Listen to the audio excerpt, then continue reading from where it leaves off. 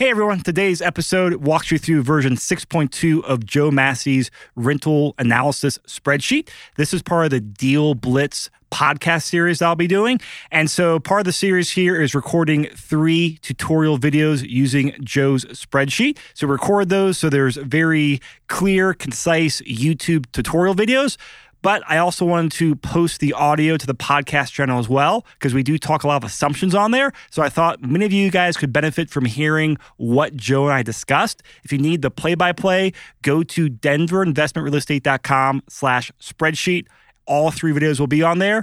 And if you don't have the latest version of the spreadsheet, download it on the website. Or if you have problems, definitely shoot me an email at chris@denverinvestmentrealestate.com. I'm more than happy to email it out to you. All right, here's the show.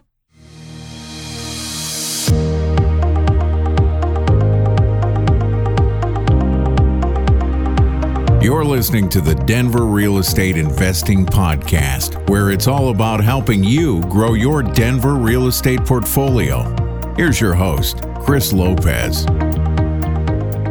Hey everyone, Chris Lopez here, and I've got Joe Massey with Castle & Cook sitting next to me in the studio. So what we're going to do today is actually record a video or a tutorial on how to use the latest version of Joe's investment property analysis spreadsheet. So this is version 6.2.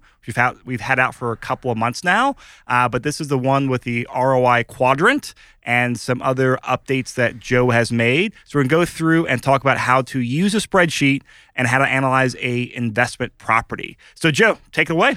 All right. So the first thing you're going to do here, when you open up the spreadsheet, right at the top, it's going to have my information, Chris's information, and then, of course, our investment partner, James Orr at Real Estate Financial Planner, LLC, and all of his information. He was an integral part in helping us put all this together. So there's all of our contact information. If you ever have questions, want to buy a new house, want to get a new loan, we would love to chat with you about it. So when you open the spreadsheet, if you've downloaded it from the website, the first thing you're going to see, and it's not shown here on the screen, but you're going to get a little yellow warning at the top. It's going to say, hey, this has macros. Do you want to enable content? Yes, you do. Then you're going to work your way down the sheet, and you can only fill in the yellow highlighted fields. It's not going to let you break any of the formulas. It's not going to let you change anything you shouldn't be changing. So you're just going to work your way down the sheet, down the sheet, filling out the fields and going through, and then we're going to cover the results. So Chris, I think we've got a real property that we're going to be looking at. Is that right? Yeah, so this is a condo I closed on about a week ago that I bought myself. You did the loan on, so we know all the numbers on here. What's the street name? Just say Aurora Condo. All right, so Aurora Condo. All right, number of units. This is a single family, right? This is just one unit, not a multi-unit or anything like that, right? If it's a multi-unit, we could select 1, 2, 3, 4 units, but this is just a 1-unit condo. Now, this is an investment property. It is not a primary residence, correct? Correct. Okay, that's going to be real important because there are some important parts here that discuss down payment, monthly payments, et cetera. And we're going to do a second podcast on what it would look like to analyze a primary residence, either as a nomad or a house hack. But for what we're doing today, we're talking about just simply investment property. Now, how much did you put down, Chris? This was 25%. 25%. Now, if you put in here something that's not going to work, let's say you put in here, hey, I'm going to do 10% down. Spreadsheet's going to tell you a couple things. Number one, you're going to need mortgage insurance, and we're going to calculate it for you. Number two, you need more down payment. All right. To do an investment property, your minimum down payment is 15%. So you're not going to be able to do just 10% down. So you can put in, 0%, but that doesn't mean there's actually a loan that you can qualify for. So you would do 15% as the minimum, or 25%, or 20%, or maybe you're doing 30%, whatever. But in this case, you did 25% down, correct? Correct. And our purchase price? $196. $196. All right. And how much were the acquisition costs? They were right around like $4,000. $4,000. Now, acquisition costs, if you highlight this little red icon over here, this is going to remind you to be sure you include your property insurance, inspection, appraisal, any transfer taxes, title insurance, recording fees, closing fees, any other expenses. Did you pay points? Did you pay for additional mortgage insurance? That'll actually be calculated in certain scenarios. Did you pay... I don't know what else there might be. Sewer scope. Did you pay for a roof inspection or a home warranty? Any of these miscellaneous items associated with buying the property are going to go right here in your acquisition cost. So let's stop here for a second, Joe, because I know we got a lot of people listening to this. What is some good default numbers used for acquisition costs? Because I have worked with a lot of new investors who use this, and I see all sorts of numbers on here. So, do you have any rules of thumbs that you use for acquisition costs? So I'm going to give you a really long answer, and at the end of the answer, it's going to be no, I don't have a rule of thumb. And here's why. This is why you and I are never going to be replaced by robots. All right. So let's say you're just buying a property for $100,000. You're still going to have the cost of an appraisal, title insurance, etc. It might be $3,000, $4,000 of acquisition costs. Now, let's say you're going to buy $1 million home. You're still going to have an appraisal for $600. You're still going to have title insurance. Your acquisition costs might be $4,000, $5,000, maybe $6,000. So there's not necessarily a direct linear relationship between the purchase price, the down payment, and your acquisition costs. A lot of people like to say, oh, can I just use 2%? Sure, you can use whatever number you want. That's why this is highlighted in yellow so that you can change it. You can put in whatever you want. Beginning investors out there, I would encourage you, look at the settlement statement from when you bought your home. If you haven't bought a home yet, you want to plug in $2,000, $3,000, $10,000. All those numbers are reasonable, might be higher, might be lower. So it's really tough to answer that. Is there a rule of thumb? No. I have some investors that purchase with no closing costs. Now, the trade-off, they have a higher interest rate. I have some investors that have really, really low interest rates, and they pay 3, 4, 5 points. So difficult question to answer, but no, there's no rule of thumb. It's up to you, Mr. Investor. But I mean, that's the reality. So, always talk with me, always talk with Joe. But if you need an absolute, just a number to stick in there, I would just stick $5,000 in there. Great. As just a catch-all rule of thumb. You have no idea what you're doing, put $5,000 in there. But do not, as Joe said, do not put 2 or 3% of the purchase price. I know on the internet and Google them, a lot of people use these percent rules. They don't really work too well out here in Denver. Yep, but they don't work anywhere because those percent rules, anything that somebody says is a rule in real estate is wrong. There's no rules in real estate. Everything is going to be individual to the individual person. So sometimes I'll have people come meet with me. They're like, well, I put in acquisition costs of $6,000, but once we went through it here, it's $7,500. I'm like, yeah, I'm sorry, you used the wrong number. This is the cost for this plan. So, that's a good topic. We could go down that for 2 hours. So loan costs, this one we know, $1,540. That's our flat cost to process and underwrite your loan. Down payment, $49,000. Now that's going to change depending on the amount we put in up here. All right, so that's going to calculate for you. Mortgage balance, that's going to be the inverse of your down payment, right? Add these two together, that's going to come up with our purchase price. Now, seller credits. Seller credits, if you're doing an investment property, it's a maximum of 2%. Maximum of 3% for a primary residence. So on this one, Chris, did you have any seller concessions? No. All right. If you did, you could put in here $25,000. The spreadsheet's going to catch that, and it's not going to let you put in here more than what you can use for your initial investment. So if you negotiated for $25,000, congratulations, you're a great negotiator. You're only going to be able to use $5,540. The rest of that's going to go back to the seller. So if you did $5,000, great. That's going to reduce your total initial investment. But in this case, there was 0 seller credits. How about initial repair costs? Did the property need any repairs? Yeah, this needs about $4,800 worth. So that was paint, bunch of handyman stuff, and then 2 of the sliding doors needed to be replaced, which is a good chunk of that. Okay. So the spreadsheet now totals up our total initial investment. This is our acquisition cost, loan cost, down payment, and then our initial repair cost, $61,692. All right, so that's our initial investment into this transaction. Next one you've got is your interest rate. What was your interest rate on this transaction, Chris? 3.875. 3.875. This was a 30-year loan, I believe. Is that right? Yeah, of course. Okay. Now, monthly rent on the property. $1,850. Is this Section 8 or any other type of notes we should put in? It'll most likely be Section 8. All right. You can put in notes there on the side, anything in regards to your monthly rents. All right. Now, vacancy. Chris, tell us, what is vacancy exactly? Vacancy is when the unit is empty. Yeah. So that is either when you initially purchase it. Sometimes if it's income property, there may be tenant in there. But a lot of times there's not. In this case, there was no tenant. So bought the place. My property manager, is doing the work, has a property listed. It's going to be vacant for a couple of weeks till someone moves in. And hopefully that tenant stays there a couple of years. But whenever they move out, there's most likely going to be a gap between when tenant 1 moves out and tenant 2 moves in, and that's vacancy. Yep, that's exactly right. Now, what's the vacancy percentage in the Denver metro area right now?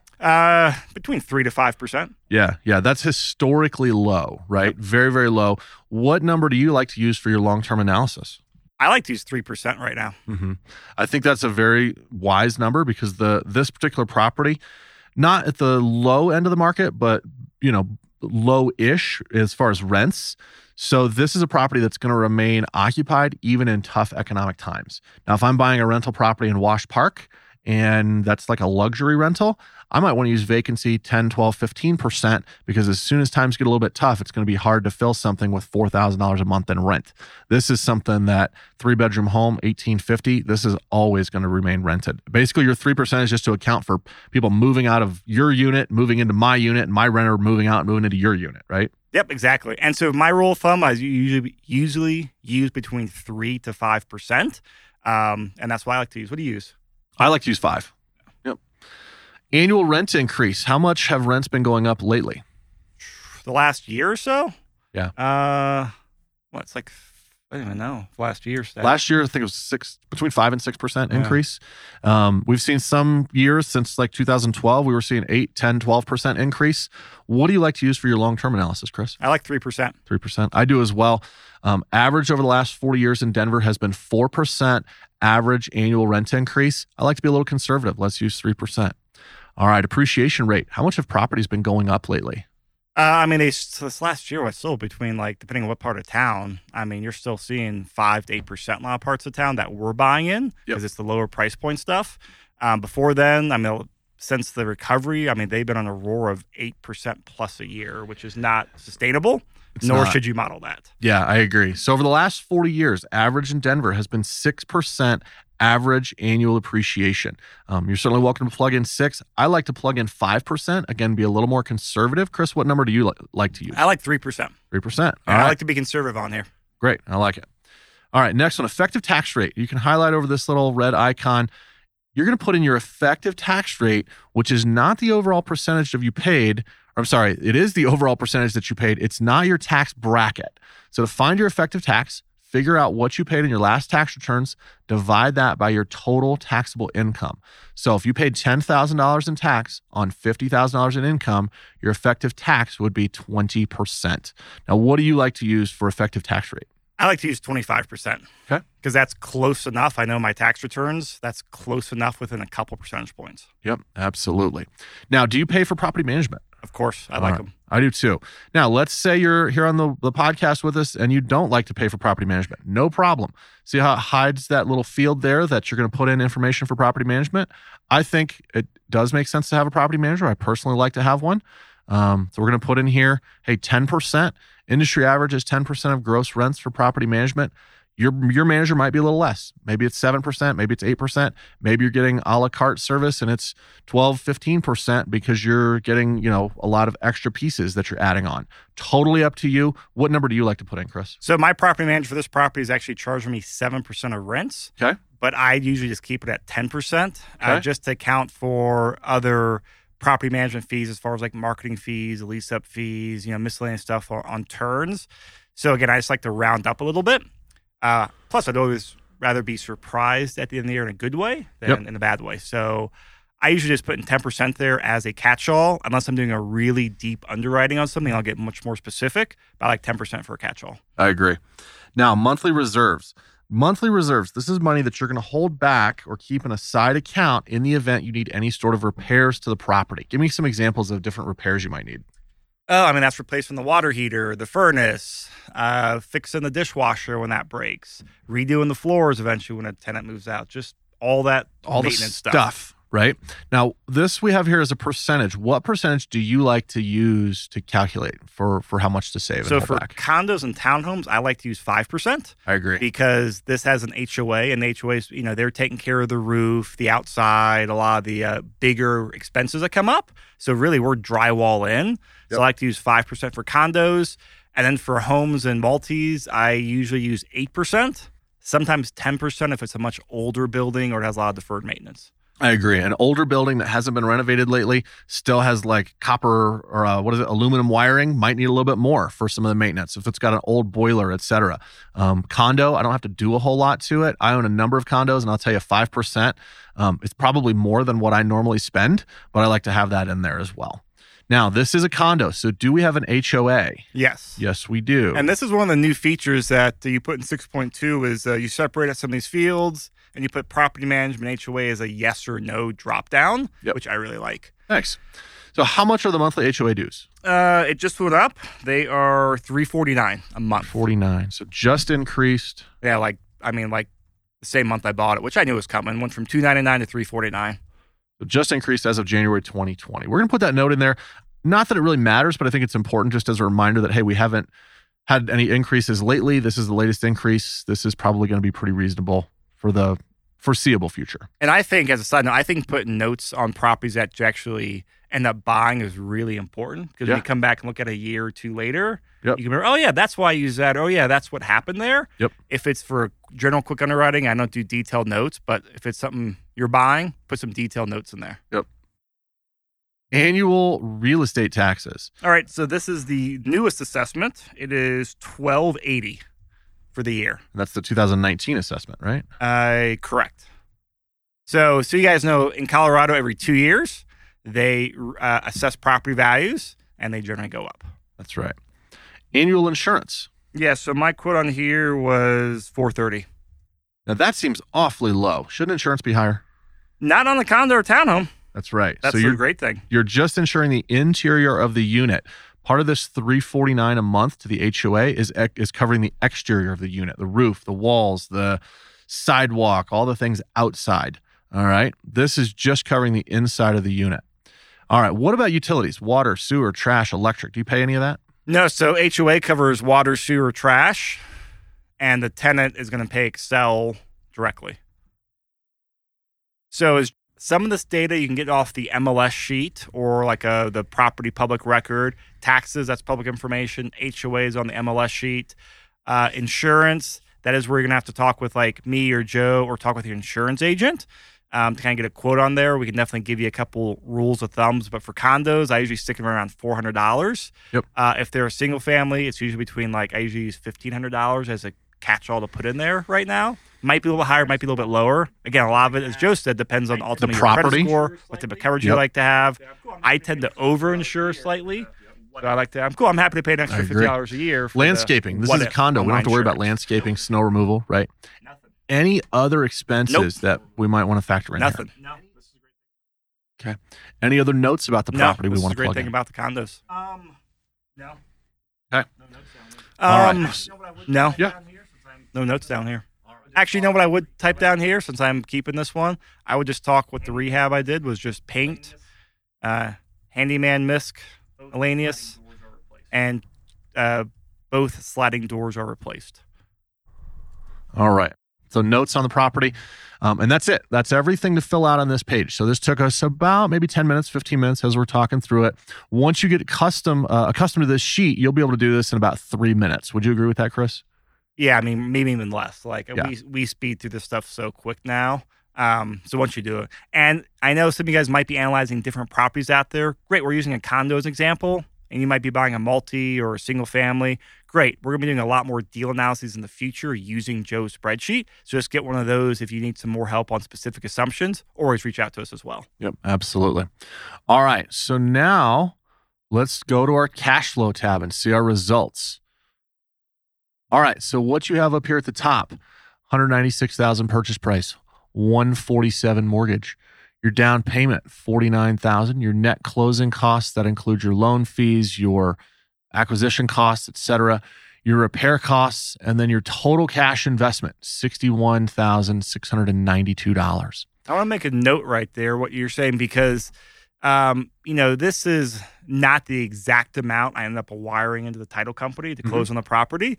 And that's because some of it's just rounded, but also like those repair costs. Something that we analyze properties with is, now, do I pay for repair costs at the closing table? Generally not. So I spent that $4,800 outside the closing table, but I still include that in the property analysis because that's money I had to spend to get the rents I put into there. So we view as, hey, if you have to spend that money to get the rents you're projecting, you should include that in your total investment amount. Yep, absolutely. Absolutely. Now we're going to look at our annual cash flow.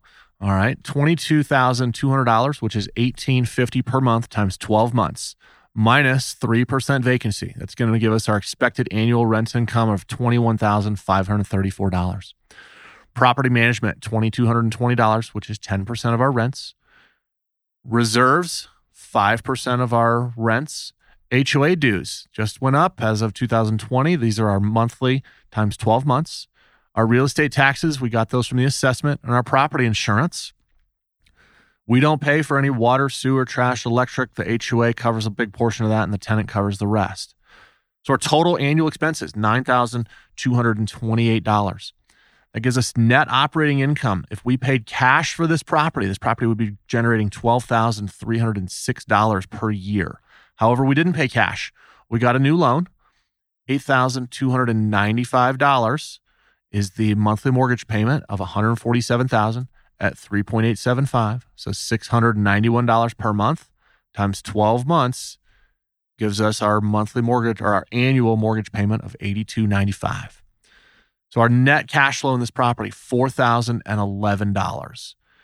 That's going to give us our results here. And you can see how these are calculated off to the side. My cash on cash return is $4,011. Divided into my initial investment of $61,692. That's a 6.5% cash on cash return. My net operating income of $12,306 divided into my purchase price and renovation costs gives me a 6.1% cap rate. And my GRM, one of my favorite metrics, total cost of the property, if I paid cash, purchase price, renovation divided into that monthly rent, that's a 108 GRM. Really strong GRM on this, which equates to a very good cap rate.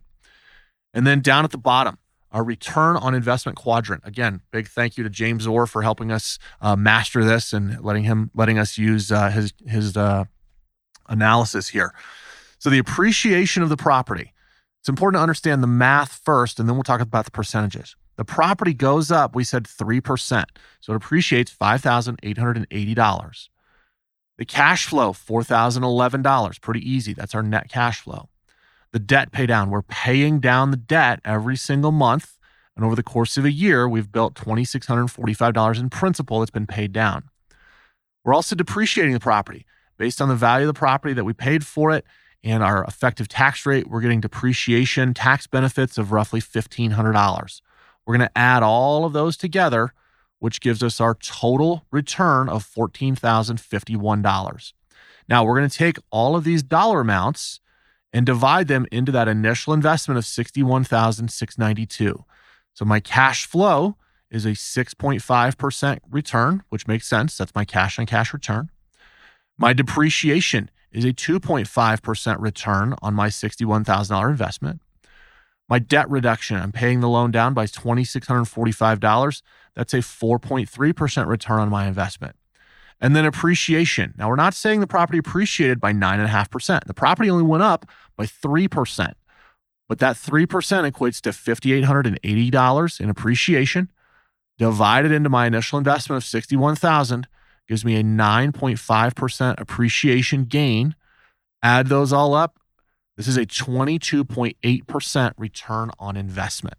Do you think this is a good deal, Chris? Yeah, that's why I bought it. I agree 100%. Agree 100%. All right. So I think this is a good, very solid transaction. Nothing crazy. I want to make just a couple of changes just to show you guys what happens here.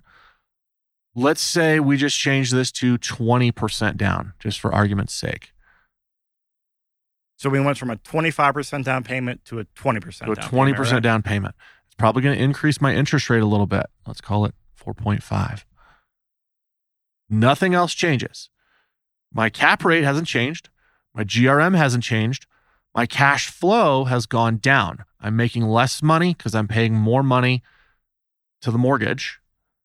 And I have a smaller investment. I didn't invest as much money. Okay. So check it out. My appreciation stays the same. My depreciation stays the same. My cash flow has gone down.